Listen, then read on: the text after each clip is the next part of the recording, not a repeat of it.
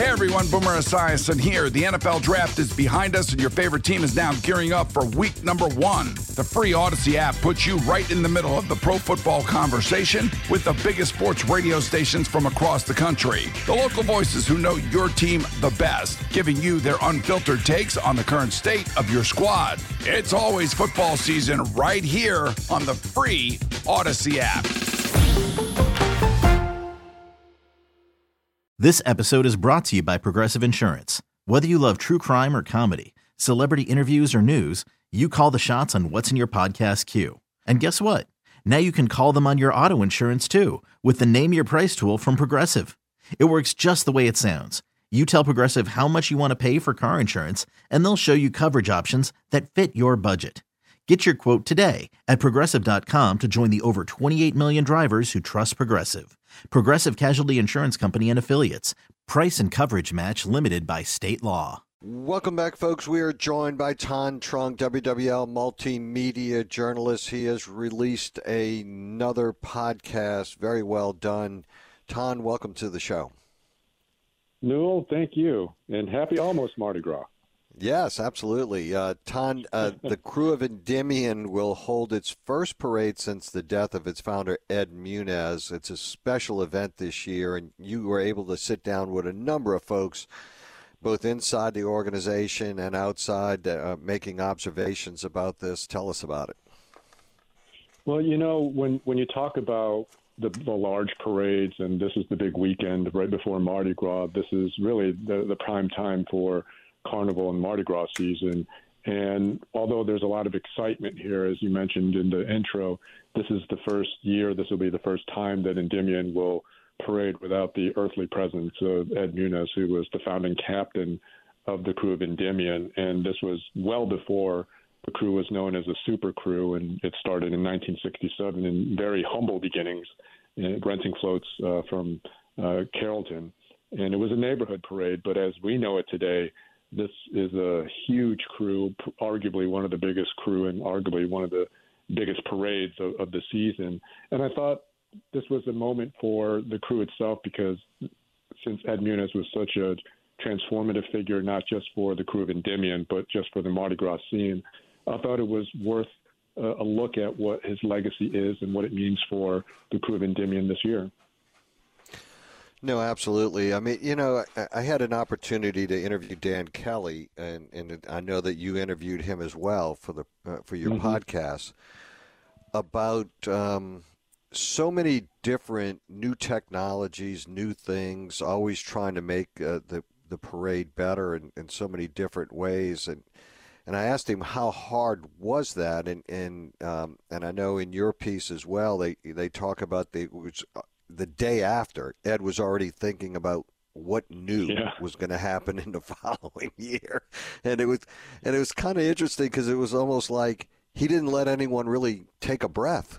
You know, it was like we got to start for the next show. You know, he was a showman, and he was somebody that always liked to promote the parade. And, you know, in terms of football, I think that if you want to make a metaphor or a comparison, he's sort of like the Bill Belichick of Mardi Gras. You know, as soon as they win the Super Bowl, he's thinking about the next season and what are we going to do for the off season? How do we improve? How do we get better? And, you know, not to minimize what the season's about, but that was who Ed Muniz was when he was thinking about how do I improve on something that was already a great product, already a great parade. And, you know, the podcast focuses on these personal relationships between Dan Kelly, also, you know, his son-in-law as well, who's also a member of the crew of Endymion board.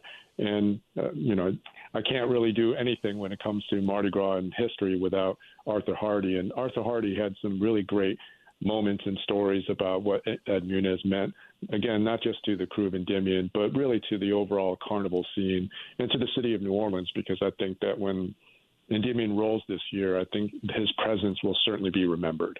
I don't want to say, you know, it's going to be a somber mood, but I think that because of the respect that Ed Muniz commanded and had among so many people throughout the city and also in Jefferson Parish as well, it's hard not to think about Ed Muniz when Endymion rolls this year.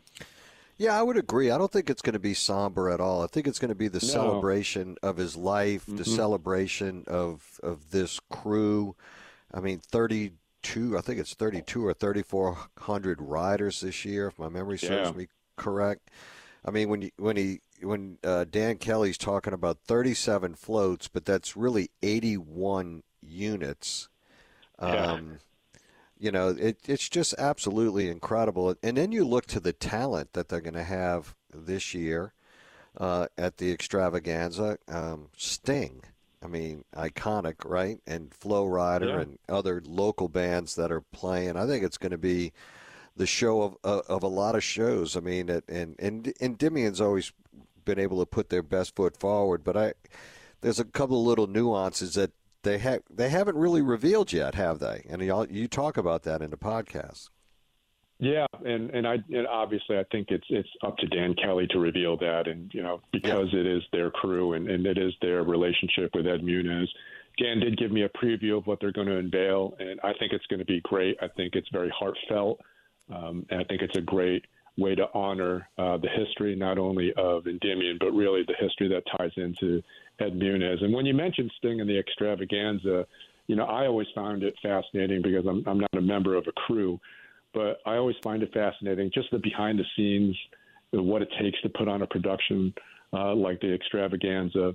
And, in the podcast, I give a little bit of, backstory of how these things come together. And, you talk about a family guy in Ed Muniz. That's who he was. And he often turned to his children, Jim Hanzo, who is his son-in-law, and who's also the board member of the crew of Endymion, so that he often would just come over to the house and ask some of the grandkids, like, who do you think I should have headlining for the extravaganza? And then Jim said that, he'd end up, Ed Muniz would end up on YouTube for hours looking at these acts that were suggested by his younger, obviously, grandchildren.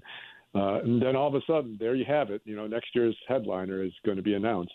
And I always found it fascinating. I told Jim, I said, that's pretty wild that you can just be putzing around at home, with Ed Muniz, and all of a sudden it's like, well, I think we're going to get Sting, or I think we're going to get Flow Rider, or Aerosmith, or whatever it may be. And, I think that's just, for me, I love the behind the scenes and the backstories of how things come together. And when it involves Ed Muniz, there's always an interesting story, for sure.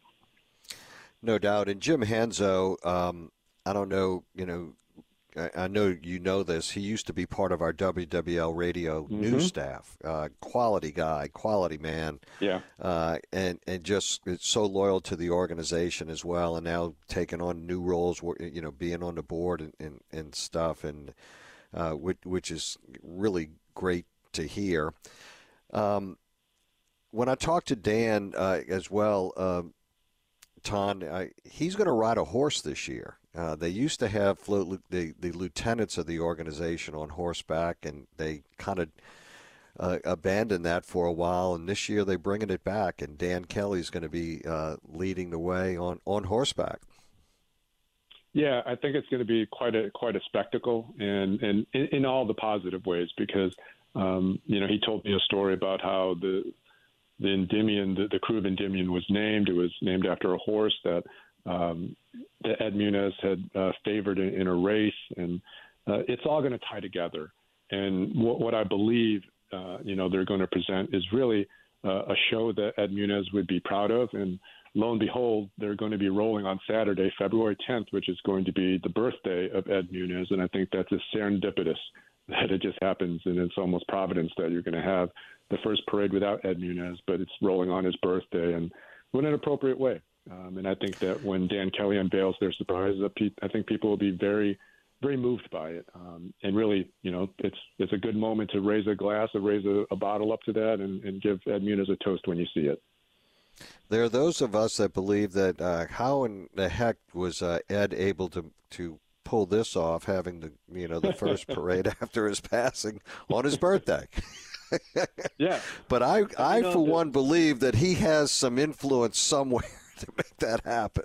So. Well, everybody that I talk to is hoping for good weather. I know that Ed Muniz was a very influential man. I don't know if he has that great of influence when it comes to the weather, but so far, I mean, it looks like Sunday is going to be the really rainy day. There might be some rain on Saturday, but if it holds out, then you know who to thank. No, absolutely. In fact, over the years, I've had the opportunity of not only interacting with Ed, but so many people within the Endymion organization. And I was teasing Dan Kelly, a member of my coffee group in the morning, is one, it works really hard in the crew of Endymion. And I said, I really want you to have Warren's his name. I said, I want you to have Warren as your tender and a shovel. Shoveling up, what, behind your horse, and we just had a lot of fun with that, and have another member of our coffee club who's actually on the board of the organization, and we talk about a lot about how you pull all of this together, and it's amazing when you think about the investment and how it is really a 365, 24/7 organization to get all of this to work. Yeah. And they were just talking about some of the supply chain issues the other day with the backup at the Panama Canal. At some cruise, beads are not getting here in time. And everybody's trying to help everybody else deal with it. I mean, it's quite the deal. But the other thing too, and you talked about it, was the uniqueness of the history of the crew of Endymion that started in 1967. It's got its own route. They've had to deviate a couple of times. This year they're deviating again because they're going to the convention center, not the Dome. But next year they go back to the Dome. Oh yeah, Dome, Sweet Dome, and that was something that as they were kind of progressing and growing exponentially, it went and moved from the Rivergate, and then, as the crew grew so much, they had to find a new home, and it eventually became the Superdome. But, as you were mentioning all of the things you have to kind of coordinate to pull this thing off, it's such a grand parade and such a grand organization. But, in speaking with Arthur Hardy, you'd think that somebody, the ringmaster, as they used to call Ed Muniz, the ringmaster of all this, it could go to his head. But Arthur Hardy said that he was tasked to kind of write their history for, I think it was their 25th anniversary in the 1990s. And when he was assigned to do that, he sat down and started interviewing Ed Muniz. And when he started, he said, look, I'm going to need your archivist. I'm going to need all of the historical documents because I'm going to do this. I want to do this right. And he said, well, where can I find all these, all this material for the crew of Endymion? And Ed Muniz, according to Arthur Hardy, told him, he's like, we didn't keep that crap. And he used some more flavorful language. But he said, I don't have any of this. To kind of paraphrase it, what he said Ed Muniz told him was, we didn't know what we were doing had historical value. We were just doing it. We were just a bunch of guys having fun. And I think that kind of encapsulates the personality of Ed Muniz. Sure, he was a politician. He was an influential guy in radio, and he was, the captain, the founding captain of a huge crew. But, I think he just did it for the love of it. He really thoroughly enjoyed what he did in entertaining people. And, we're reaping the benefits still, even though he's not here with us. I think Arthur Hardy in your podcast summed it up. He said that it was not really about the parade, but it was about the people, which is why probably they didn't have the archives, right? Yeah, and I think when in the grand scheme of it, I think what Arthur said is very true. The parades are great, but I think it's the convening of all these people, whether you're in town, from out of town, different parts of different parishes, you're all coming for that one show, and what a show. And I think that when you take a step back, and I asked Arthur Hardy if you sort of had a Mount Rushmore of Mardi Gras, would you have Ed Muniz on it? And he said, absolutely. He said it would not be a stretch to say that he was one of the most influential people in what we know as modern Mardi Gras. Oh, absolutely. I want to pivot real quick back to your king cake sojourn. I've heard that you've been eating away multiple different brands. Have you resigned yourself to a favorite or a list of favorites yet? Okay, my favorites, and again, I know the pressure's on. The pressure's on, Tom. Truth be told, I was in New Orleans early this morning because I'm trying to get some king cakes for my family. I have to go with Dong Fung. That is my number one. But again, this is all subjective, so don't throw any stones yet. I had one the other day. Was very good. Yeah, I had truly enjoyed it. Yeah, Manny Randazzo's is number two for me. I love their king cake, and I really just love when you go to their store in Metairie. It's very just utilitarian. It's like, here's what we got. This is what you want, and you go in there and you're in and out. But you have to wait in line, obviously. I love their king cakes. And number three, I'd have to say there's a tie that comes in right now. Matthew Haynes recommended this tartine cake. I tried it. It's delicious. And I do love me a bit of Antoine's Bavarian cream. They have a delicious Bavarian cream that I tried, and it is delicious. But again, this is just Tom's world, and I'm living in it. Nobody else is, and that's what I enjoy. Well, that's the beauty of it. It can be all about you when it comes to the king cake, right? Absolutely. I found a new one this year that's my favorite. I have all of those in my top five, Manny Randazzo, Dong Fung, and I also have Joe's in there as well. But, in fact, I went this morning, 7 a.m., to make sure that they were not going to run out, that I would get king cakes because we're going to spend the weekend down in the Warehouse District and get out on the street. And I started last night, actually, and unfortunately I started as a sprint. But mine it's kind of a upscale. It's Mackenzie on steroid type of king cake, and it's Nolita. It's on Orleans Avenue. If you pass American Can going back into the city, it's about 3 blocks down on your left-hand side, a light blue house right there on the corner. Beautiful bakery. They got a lot of wonderful pastries in there, but that this year has been my new favorite, Nolita. Try it out.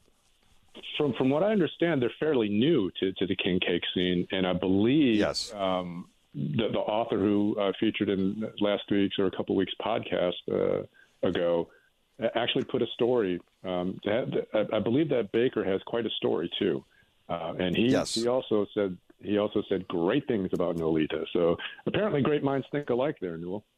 Absolutely. At least taste buds are thinking alike, for sure. But that's been the surpriser for me. But it's been a lot of fun, actually, as a result of your podcast, really thinking, a lot of times you just kind of take these little nuances and things about Mardi Gras, and you don't really think much about it. You take it for granted, and it's not until something kind of slaps you in the face and say, "Hey, wake up! There are new entrants here. They're new things. Go figure it out. Go try it." Yeah, and I got to say, when you say, we could be taking it for granted sometimes, and I think there's something to that. I mean, we're fairly spoiled when it comes to all these things that we have access to. Everybody else, nobody, I would venture somebody in Ohio today didn't wake up and check out a bakery to see if there's going to be king cakes left. And I'll tell you that the line in New Orleans East was full today. And I had a great conversation with a guy from Mississippi. He drove in from the Biloxi area, and we talked it up. And, going back to what Arthur Hardy was saying, and that's part of Mardi Gras. It's not just what you see on the street, but it's really the atmosphere, the interaction, and the experiences you have. And, I got to say, there was, it was me and this white guy at a Vietnamese bakery talking about king cakes, and where else you can have that happen, but here. And I think it's a great thing, and it's a great time for us to celebrate, and and really take stock in what we have here. No, absolutely. Thanh, I probably won't have the opportunity to talk to you before the end of the Mardi Gras season. Please have a great weekend this weekend and a safe weekend, you and your family, and have a great time. Yeah, and remember, it's a marathon. You said you started out on a sprint, so pace yourself, Newell. Right. And where can we get the podcast? They can check out the podcast and all the previous episodes, including the King Cake episode, wherever they get their podcast. Just search for the Thanh Report. That's THANH Report. They can find it anywhere they get their podcast on any platforms. And Ton, my new life coach, Coleman, on the board over there said if you start out with the sprint, my friend, you just got to keep it as a sprint. There's no flipping back to the marathon approach. Just keep sprinting. Fortunately, you are a physical specimen. I have all the faith in you, Newell. We'll see. I don't know. It's getting harder by the minute.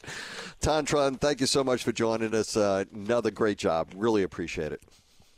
Happy Mardi Gras, Newell. Same to you. We'll be right back, folks. Stay with us. Hey everyone, Boomer Esiason here. The NFL Draft is behind us and your favorite team is now gearing up for week number 1. The free Odyssey app puts you right in the middle of the pro football conversation with the biggest sports radio stations from across the country. The local voices who know your team the best, giving you their unfiltered takes on the current state of your squad. It's always football season right here on the free Odyssey app.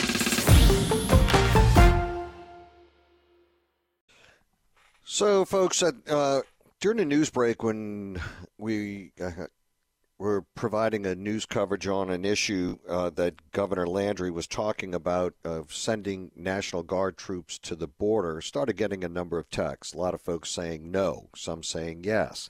Love to hear from you where you fall out on this issue. 504-260-1870 on the Oakland Heart Jewelers Talk and text line. We've got some time to go to the talk lines and would love to hear what you're thinking about that issue. The governor points out that this has been a mess down at the border and that a number of states, in fact, the previous governor, John Bel Edwards, had sent guardsmen down to the border as well, and also talks about the fentanyl challenge that we're having down there. Preliminarily, the president of the Senate, Cameron Henry, said this could cost as much as $3 million. I'm not exactly sure how many guardsmen are going down there. They've not revealed that. They've also not revealed the scope of the mission, the duration, what will be the role that they will play. Those are things yet to be determined, I guess, and I know that they are determined by the governor of the state of Texas as to what their role would be. But give us a shout, 504-260-1870 on the Oakland Heart Jewelers Talk and text line, and let us know what you're thinking. And also, if you love the Scoot Show, today's Scoot is going to be out there on the Best Bank in Harvey when he broadcasts live from Logo Express. Come out and say hi, get amazing deals on Mardi Gras gear, T-shirts, hoodies, rugby polos, dresses, sequin tops, and much more. I know Roger out there, the proprietor of Logo Express, used to do business with him with the sheriff's office, did a lot of work for us. They do incredible work. They do incredible stitching work. So go out there, check it out, pick something out. Let the good times roll with Scoot on air this afternoon, 1 to 4 at Logo Express, 658 Lesson Court in Harvey on WWL. Easy to get there, just right off of Manhattan Boulevard there. So it's easy place to visit and go out there and see Scoot. I wanted to talk about something while, if anyone's willing to call in to say how they feel about the deployment of the Louisiana National Guard to the border. Came across an article the other day, and we've talked about this on this show, how a number of predominantly private universities abandoned the SAT and the ACT. This was part of this diversity, equity, inclusion mantra that was out there where, they thought that these tests were discriminating in some nature. Well, Dartmouth announced the other morning that it would again require applicants to submit standardized test scores starting in next year. And this is kind of a major development because most of the other select colleges had decided and abandoned this. Some are reconsidering. Some have reconsidered, like MIT and others have reconsidered doing so. So Dartmouth announced why they did this. And last summer, a cognitive scientist who had previously run Barnard College in New York became the president of Dartmouth, Sion Belloc. And after arriving, she decided that maybe we'll have our professors do an internal study on standardized tests. And Dartmouth had dropped its requirement that applicants submit an SAT or ACT score. And, and she's kind of thinking, and she says, quote, "Our business is looking at data and research and understanding the implications it has. So why would we have not done this here?" So 3 Dartmouth economists and a sociologist then dug into the numbers. And they reached a number of different conclusions, but 2 primary conclusions right off the bat. One of their main findings, according to them, said it did not surprise them. Test scores were a better predictor than high school grades or student essays or teacher recommendations on how well students would fare at Dartmouth. And they said that the evidence of this relationship, it's large and it's growing. The second finding was really interesting. And I think, and they say as well, very surprising to them.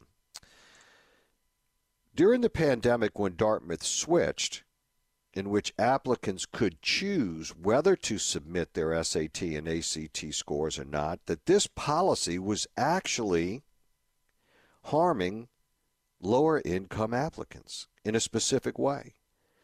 The researchers were able to analyze all of the test scores, even of students who had not submitted them to Dartmouth, because colleges can see the scores after the admissions process is finished. And what they found is that many lower income students, it turned out, had made a huge strategic mistake. They withheld their test scores that actually would have been a differentiator for them, and instead of being rejected, they'd have probably got into Dartmouth. They wrongly believed that their scores were too low, when in truth, the admissions office would have judged the scores to be a sign that the students had overcome a difficult environment and could thrive at Dartmouth. In fact, what they found was hundreds of applicants with scores in the 1,400 range. SAT, the highest you can get is a 1,600. With all things considered in their application, had they submitted those scores, they probably would have got in. And they would have been accepted, because it would have provided a different avenue of where they are. Because a lot of times the grades at schools, and some of the students were coming out of underperforming schools, did not reveal enough about the applicant. So it was really interesting, and it's going to be interesting to see whether or not things are going to go back. Now, in their study, there are a number of common criticisms of standardized tests, and they wanted to answer those. So one question is that many critics on the political left argue that the tests are racially or economically biased. But Baylock, the president of Dartmouth, said the evidence doesn't support those claims. They said the research actually suggests that the tool is helpful in finding students that they might otherwise miss. A second question that's commonly asked is, conservative critics of affirmative action might use test scores to accuse Dartmouth of violating the Supreme Court ruling barring race-conscious admissions. She said that's not true. It does not. Because Dartmouth can legally admit a diverse class while using test scores as one part of its holistic admissions process. And she said that's why other colleges have reinstated the test requirement, including Georgetown and MIT. Baylock was asked and her colleagues whether fewer students might now apply to Dartmouth. And the admissions dean there said that such an outcome actually might be okay. They had 31,000 applications at Dartmouth for 1,200 first-year slots. And as the admissions director said, I don't think volume is the holy grail. And Baylock, the president, was finally asked whether she was satisfied with the economic diversity that may be represented at her college. And she said no, there's always aspirations to bring it up, but reinstating the test requirement, she believes, can help Dartmouth do so. It's interesting how you have these kind of urban myths about certain things. Everybody rushed to judgment during the pandemic. Everybody was running under the auspices of this DEI environment that this was bad, bad, bad, bad. And now they're starting to reflect and look within. And in almost every case, the data was revealing what we already had come to know for a long time, that the tests were still the best indicator of success. We'll be right back. Stay with us. Welcome back, folks. Let's go to the talk lines. Luke, you're up. Welcome to the show. Hey, Norman, the operative word is balance. Mm-hmm. Achieve balance. We got it made. Balance is the ideal. So, balance in what respect? And are you talking about, I thought you were calling about whether or not the Louisiana National Guard ought to be deployed to the border. You doggone right, dog. I mean, give and take. I don't know what maintain human body homeostasis. When you're out of balance, you're out of whack. So I don't know what the answer. You ought to know. I don't. When I find out, I'll let you know. Okay. Balance all right. Well, give us the operative word. Yes, sir.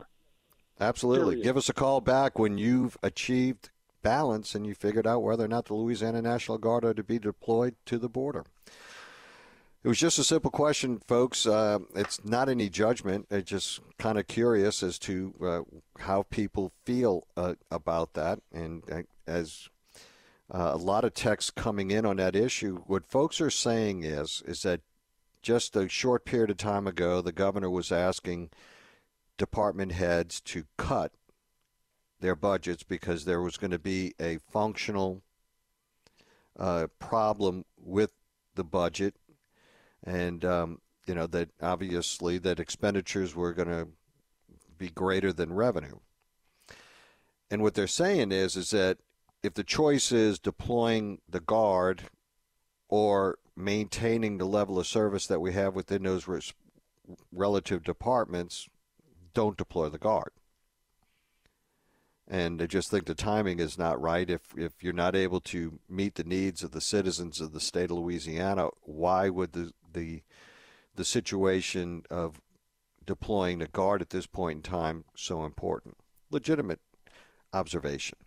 We'll be right back. We'll check in with Scoot to see what he has coming your way. Stay with us. I expect that Scoot's going to be the best-dressed individual when we broadcast together on Mardi Gras because he's out at Logo Express today again. You know, I will have something from Logo Express. I'll be wearing a couple of things from Logo Express, but I promise you, Newell, out of respect for you and out of respect for myself, I won't be wearing any dresses or skirts. I hope that doesn't disappoint you, but no dresses or skirts. But, yeah, we're going to have a lot of fun Mardi Gras Day. I'm looking forward to it. Absolutely. What do we have coming up?